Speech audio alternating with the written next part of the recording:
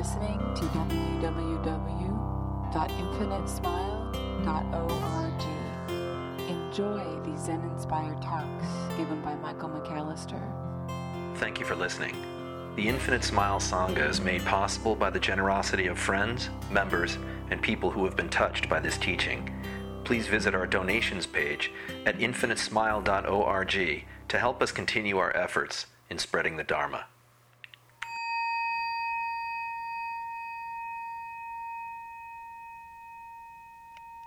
Non-attachment was shown today in a really interesting way in our home, or maybe I should say in my car, when my daughter decided to projectile vomit all over everywhere. She's okay, but it's just a reminder about attaching to the cleanliness and order of one's car, how that can lead to suffering.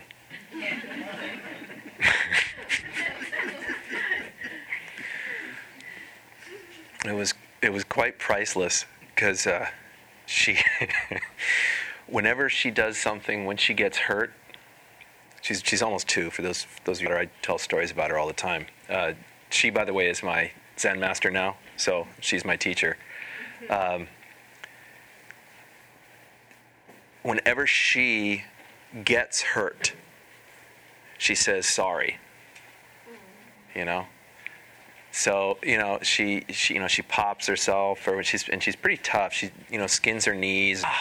Sorry, and it's like, oh no, you don't have to be sorry. Yeah, sorry. And today, as she was clearly not feeling well, and I'm looking at her in my rearview mirror, it was one of those classic moments where I say, honey, is Kate okay? And then at that moment, it's like just everything went everywhere. And first thing she says is, "Oh, sorry, Dada," as if she was caring for my Acura, and I should have been bowing to her, not only for dealing with this obvious discomfort, but also we cannot protect forever anything. I had one of my teachers say to me very, very specifically, she pulls me aside when we were, my wife and I were just about to get married, and she was actually the one who was going to be performing the service, and she said, you two, you got to remember one thing. The wedding china is already broken. And I thought that was the coolest teaching. It's like everything is already a mess. We can fight to keep things exactly the way we want. We can work really, really hard to make sure that stuff stays exactly as planned. Outcomes occur the way they're supposed to. We can do that. We can spend, and some people are pretty damn good at that. In fact, the people who are best at that are usually the worst at this kind of practice.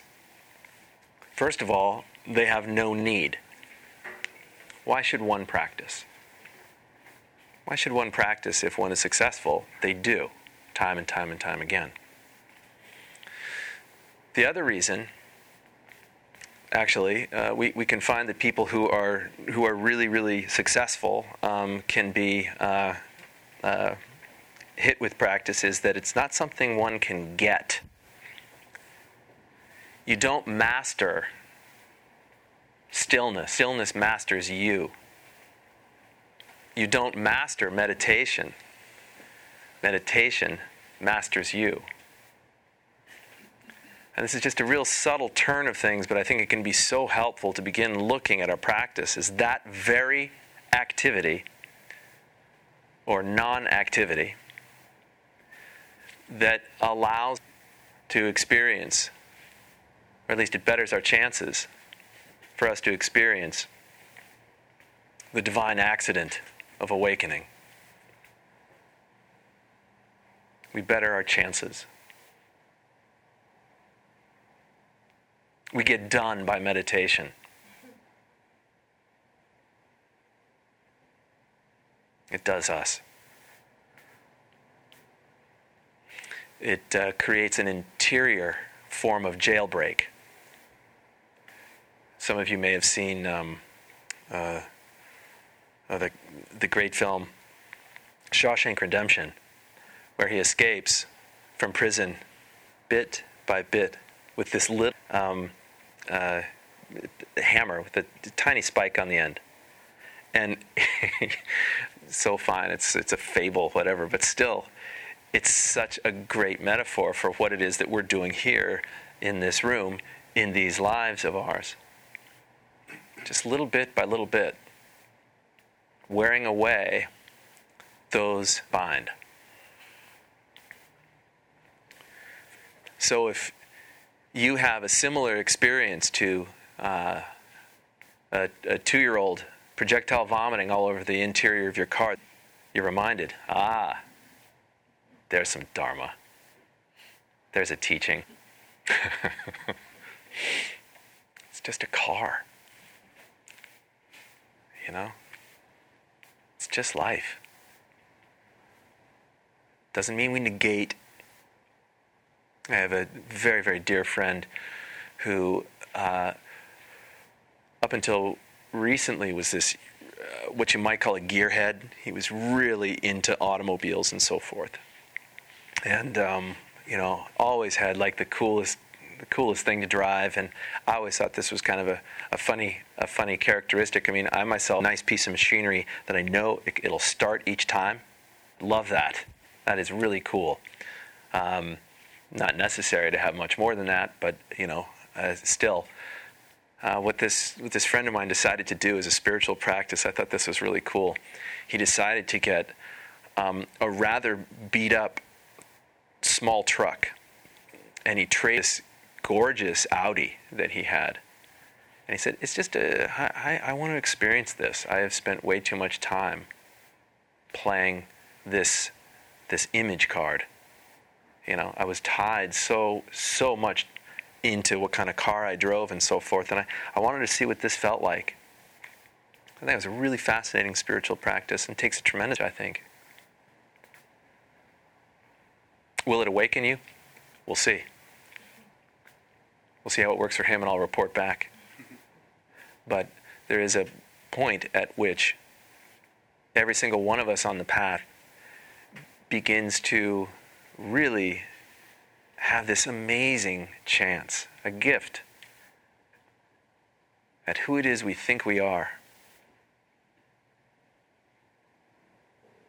We get to see the clinging that occurs in relationship to this personality or this image that we've created for ourselves. These roles that we have kind of fostered and nurtured. It's not that they're bad. It's that they're inherently incomplete.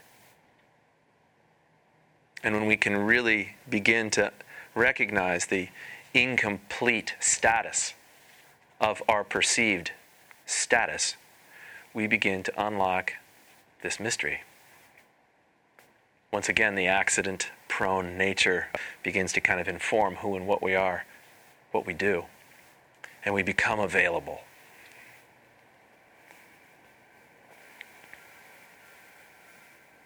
So tonight as we sit, if you could just pay real close attention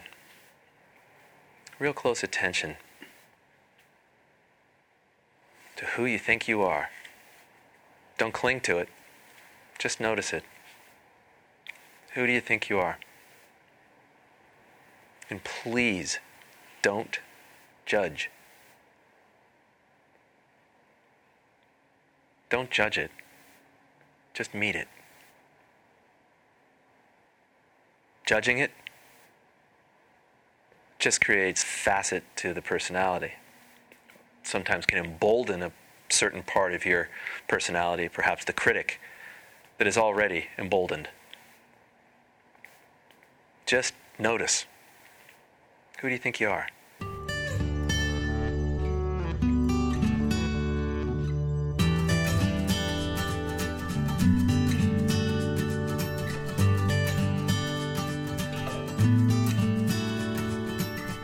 I got an interesting discussion with someone recently about the Buddha. And they came at the discussion from a decidedly different perspective. They were still fairly deeply ensconced in a different tradition, and which I actually thought was pretty cool. But their comment was that,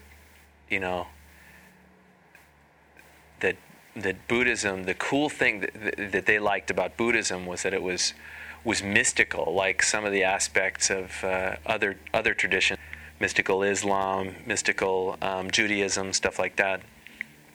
And I kind of I was thinking about it, and what attracted my egoic sensibilities as I was first starting out on this path was that it wasn't about mysticism. It wasn't about mysticism at all. In fact, I then went out on a limb and I said, but you know what? I don't think we can really say whether any of these great teachers from any of the traditions were really mystics. In fact, it probably serves us better if we just look at them as really ordinary. And this kind of shook the foundations of the conversation. Went on, as I'm known to do. And when you see a Dharma talk, give it. That's pretty much the way I operate. Makes me really popular with family members.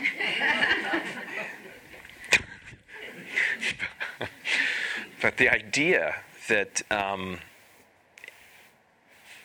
the Buddha was just a normal guy, unless you start getting into the religiosity, unless you get into the Buddhism of it all.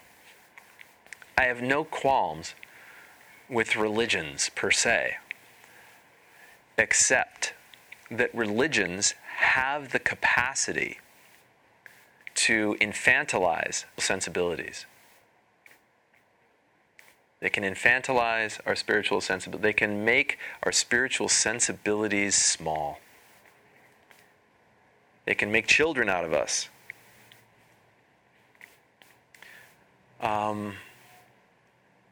The opposite of this might be to look at wisdom traditions from a deeply egoic space, which is like hardcore atheism, which is just the same thing as fundamentalist religion of any kind. If you think about it, fundamentalism is fundamentalism.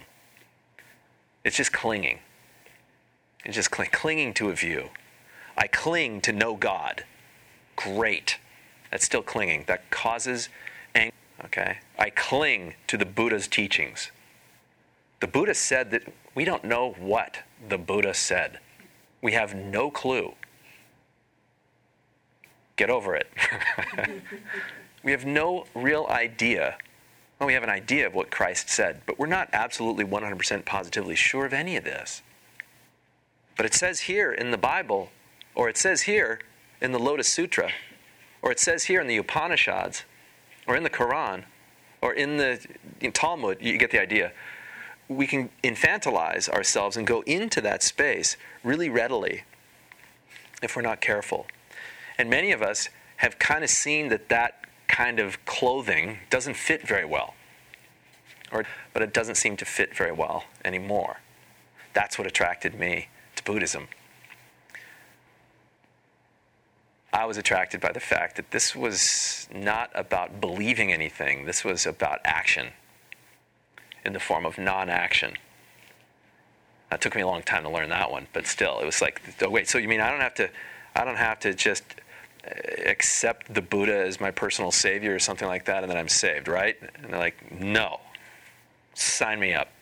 And then at that point, all hell broke loose because I realized that wasn't my conceptions of what I was being taught were precisely wrong on every single level.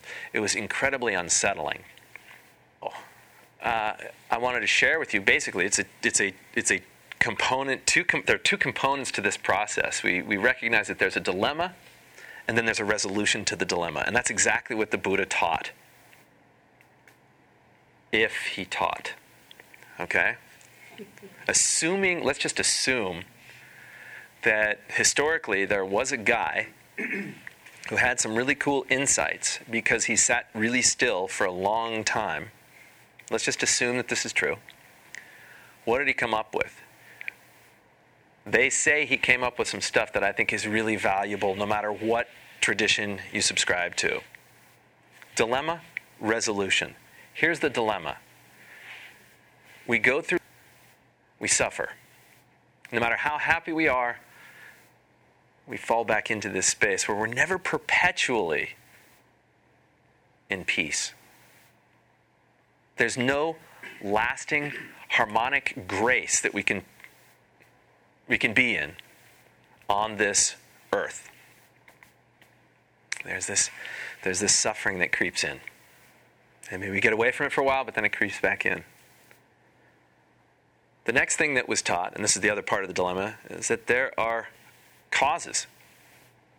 There are causes to this suffering, to this anguish, to this incredible, deep longing that burns painfully. And then there's resolution. There is an end to that suffering. It's out there and in there all at once. And then there's the fourth noble truth that says, here's how. Here's how you do it.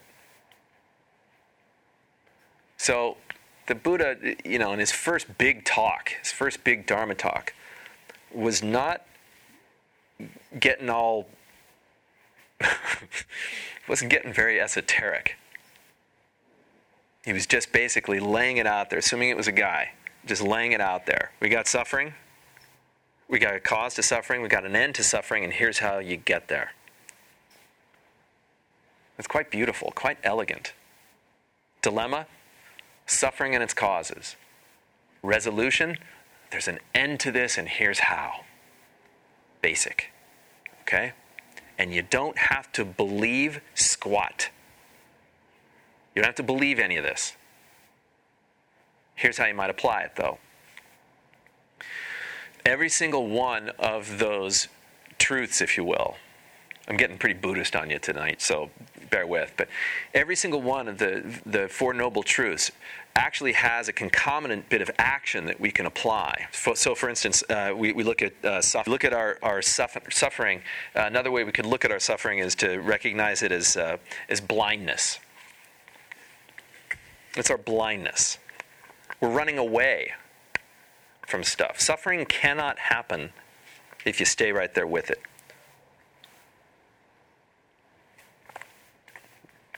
And I, of course, always have described in meditation, sometimes if any of you ever get into a situation where you have an itch or a pain or a muscle twitch or something like that, just sit with it. Instead of running away, just sit with it, and you'll watch it naturally ebb on its own. It'll naturally dissipate to a certain degree. Sit with it. Try it. Try being right there next to it. The big fear, I don't know if any of you have ever experienced this, but if you've ever been on a beach where the waves are big, when there's some big waves, this happened to me when I was a little kid. It was great Zen advice from my dad, who happens to be this amazingly gifted swimmer. And he's taken me out there, and I was probably, looking back on it, I was probably way too young to be body surfing on big waves. But we're at Corona del Mar, near Newport Beach. And we're looking at some monsters coming, especially to me, they were just huge. And he says, "Now, Michael, we can do this. We can do this. The main thing, and do not fight currents. You need air, do not fight currents. Are you ready?" I'm like, "Yeah, Dad, I got this." I'm like, and I was pretty cocky, thinking, hey, I can take this on. And then I watched my dad, we're kind of swimming out there, and he says, "Okay, I'm taking that one." And he happened to be this state champion freestyler in his day, and he just takes off and starts swimming, and he rides this massive wave, and I'm out there with him a little bit, and then I see him, the wave kind of peels off, and then I kind of go up and over it, and I'm like, that is so cool. I want to do that. So I see one coming. And instead of doing what I should have done is swam up into the face of it. I decided to try to, by the way, never do that, okay? If any of you are surfers or bodies, never do that. I hesitated, and then the wave crashed on me. And I felt this tumble. I had no idea which end was up, and it kept going. And then I started to realize, oh yeah, I need air. How the hell is that going to happen? Oh my God, I might die. Mom's going to be so pissed at Dad. Well, I ended up kind of popping up and taking a breath and then getting sucked back down again, but then realizing, okay, don't fight it. And then it was kind of like I floated up and I started swimming, and my dad, he kind of says, did you catch it? I'm like, yeah. Pretty fun, huh? No, yeah, Sure, you go into it. Do not hesitate. Do not run away from a wave, ever. It will always get you. Zen advice. Do not run away from that wave of suffering that you can see coming. Meet it. Go right up into it. You'll notice that it flows through you. It has no interest in killing you. It has no interest in wiping you out. Your judgments about it are really interested in making sure that that happens, because then that which judges can remain in control. Ego wins. Face those waves. Our suffering is to be right there with it. It's to be right there with it, to recognize it fully for what it is and what it is not.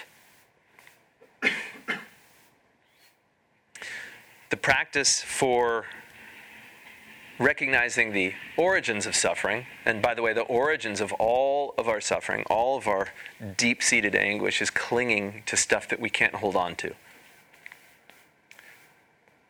Grabbing on to those plates of china. These will never break, and we build entire lives around not letting anything happen to those, metaphorically speaking at least, plates of china. And that limits us significantly. Generates the suffering in the first place. Our clinging is what generates. It's like lunar gravity. It creates waves. All of our clinging to whatever it is. I want to stay young. I want to preserve the smell of the interior of my car. Whatever it is, we cling to these things, and when we realize we cannot possibly control everything, when we realize that, we can then go on into the next stage of resolution. But getting into that clinging, getting into the practice that comes with clinging, just like recognition and acceptance comes with suffering, the practice that goes best with clinging, let go. The technical term is renunciation, except the moment I say that, people freak out, because renunciation means like, I have to become a renunciate. Well, actually, I hope so. But the kind of renunciate we're talking about is not the one you've created an entire story around that you're clinging to right now. The deepest, purest form of renunciation has nothing to do with the religious order. It has everything to do with the practice of opening.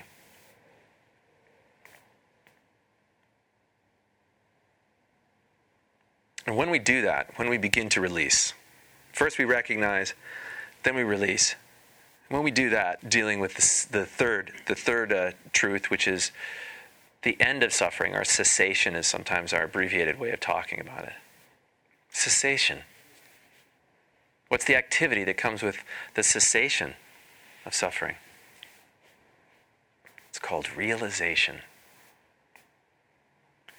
We realize as we start to practice this stuff, as we start to meet those waves, and we realize that the wave won't kill us, and then we start recognizing the source of those waves, and the sea calms down, this oceanic experience called me begins to see, oh my goodness, there is a certain pacification that comes.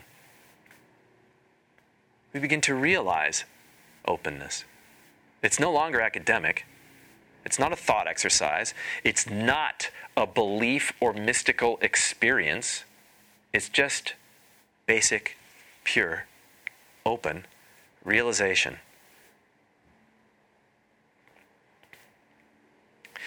And then the way to get there, the path, we might say, capital P, is to reintegrate all of this stuff into every single moment we're awake. Every single moment we're shimmying and shaking on this planet, we begin to reintegrate as we thought we were. The person is totally new because they're really pretty much no longer attached to personhood. They're no longer attached to being a somebody, making a name for themselves. They're not attached to that at all because they see that clinging actually created a whole bunch of waves that pounded them and others. We begin to just shake loose a little. Nothing mystical about this. And if this is at the core of the Buddha's teachings, I think he was really onto something. Or she. You don't have to believe any of it. You don't have to believe it. Does it make sense? If so, great. Use it. If not, we can do something else.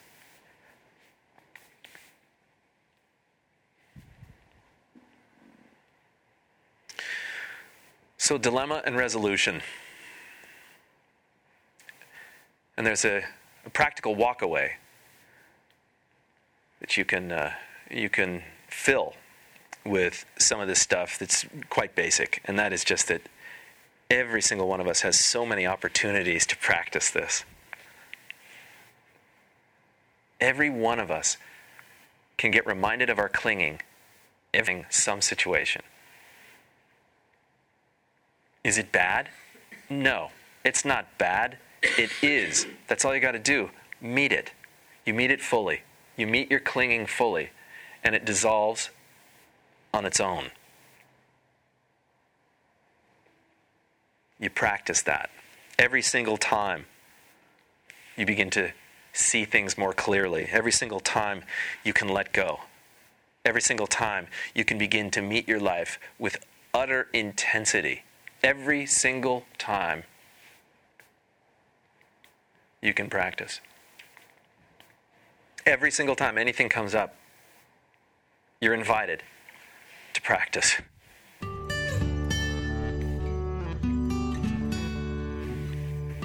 Did any questions come up?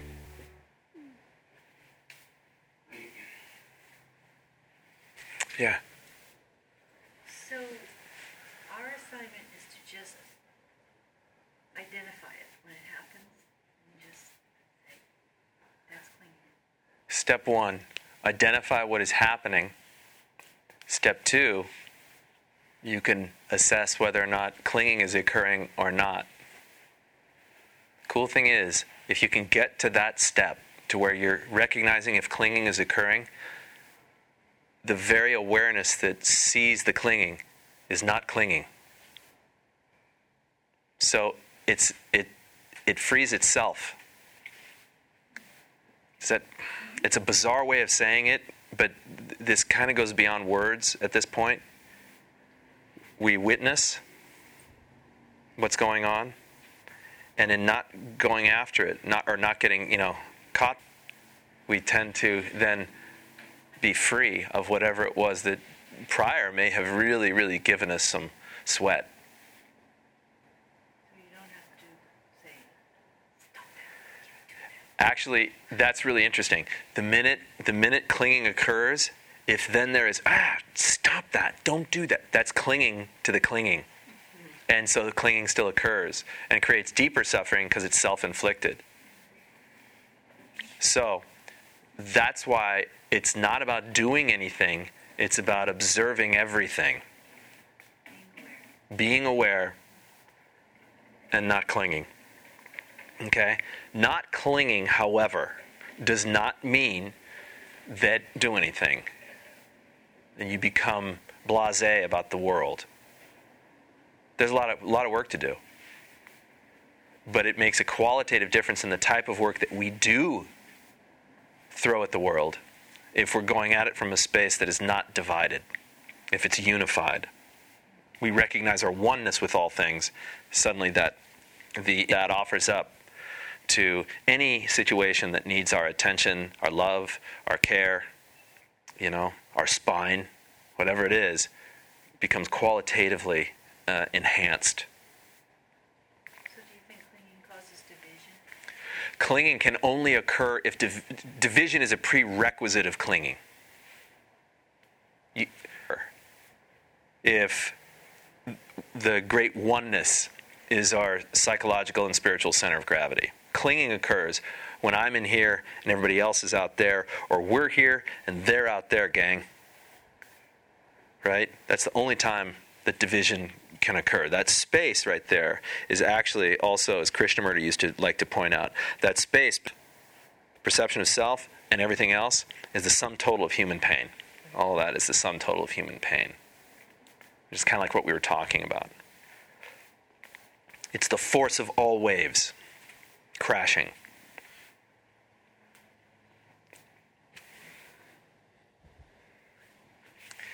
Yes, right here. So this observation, bear with me, and you're aware of your clinging, and you've moved to the point where you're not judging or judging the judge, but you're still doing it, but then you're laughing at it. Clinging, but you're giggling at the fact that you're doing the clinging? Yeah, well then what happens is the clinging doesn't... Have you ever tried to hang on to something heavy while you're laughing? Quick story. We're moving. I know I've shared this with you, so please forgive, but this is just one of my favorite stories. My parents had a George Steck piano. If you know anything about player pianos, the George Steck was the first one ever to be a player piano with expression. So it could go piano, pianissimo, and it could also just go, forte, fortissimo. And you could hear all these great pianists of the 1920s, 30s, and 40s playing their own music, and you could take the roll and put it in your home. You could hear Paderewski playing Paderewski, Gershwin, my favorite, of course, Rachmaninoff playing Rachmaninoff. It's really cool. Big, giant piano that weighed twice as much as a normal piano, okay? And we had these piano movers, because we were moving homes, these piano movers coming into the house, and they finally get the thing hoisted, and they're walking out with the thing, and I'm standing with my brother. We're walking down the hall ahead of these guys. We're kind of clearing things out of the way, making sure that everything... And this is very... very poor judgment on my part. But what I did was, Mark's standing next to me here, and I had to sneeze. And, house full of boys, you do stupid things like this. I sneezed right at him. And all sorts of stuff came flying out of my face and hit Mark on the side of the face as these movers were moving the piano. I started laughing. And the piano's like going this way, and they're going, stop it, and they're still cracking up. Well, finally, one of them dropped one side, and it just went ka-ching, and made this horrible noise. And I'm like, I'm a jackass. Why did I do that? And they're like, don't worry about it, it happens all the time. They lift it up and they keep walking. But it was just one of those reminders that when we can start seeing the folly, the cosmic giggle in the midst of all of this stuff, it's not so serious. Still, there comes a point with practice that we don't even get caught by it that much. We don't find ourselves going back into it. Laughter can also be a form... Here I go again. More heroin. Oh, well, I know that's not the case. You look way too healthy, but you know what I'm saying? So it becomes this certain stable steadiness that we can carry then into whatever situation is and not get caught by the situation. Yeah? Thank you. It's a great question. You had one, sir. I do. Can you elaborate a little bit on what a life without clinging is like. Because I mean, are you asking me personally? Or whatever works for you. what is a life without... Are you asking me so that you can get your mind around it? A little bit. Then stop. Because there's clinging everywhere. Enlightenment is not common. I mean, in me, there's clinging everywhere. I cling to everything. Yeah. So you got some work to do. But you can do it. And I can't see the target. Okay, excellent. It's not a target. It's a way. Okay? It's not a goal. It's not a goal. It's a practice. You don't have to believe in anything, Paul. Okay, good. Good. And don't believe in any preconception or what anybody has taught you that awakening is or should be. Because then what do? You just set ego up to run the whole process. And that's disastrous. It's not as disastrous as being totally asleep. Like I've said before, egos that limited views that think they're absolute are just slightly less obnoxious to be around. And it can be really troubling because we begin to the self begins to fool itself into thinking that it's much bigger than it actually is. Yeah. This is very difficult. So stop right there. Stop right there. Stop right there. Don't imagine it. Be it. That takes the mind out of the entire circuitous eddy. That the flow of your life starts going and spinning in that moment when we start making mental projections about it. I mean, we can't help it to browbeat you or anything. I love you like a brother, but I do think that this is really, really important for practice. It's not about what it should look like or what it should be. It's what already is within you right now, underneath all of that stuff.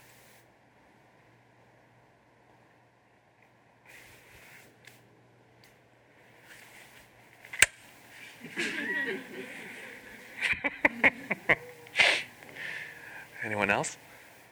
Yes. So I need to understand, being aware that one is clinging does not necessarily mean it'll stop at that moment.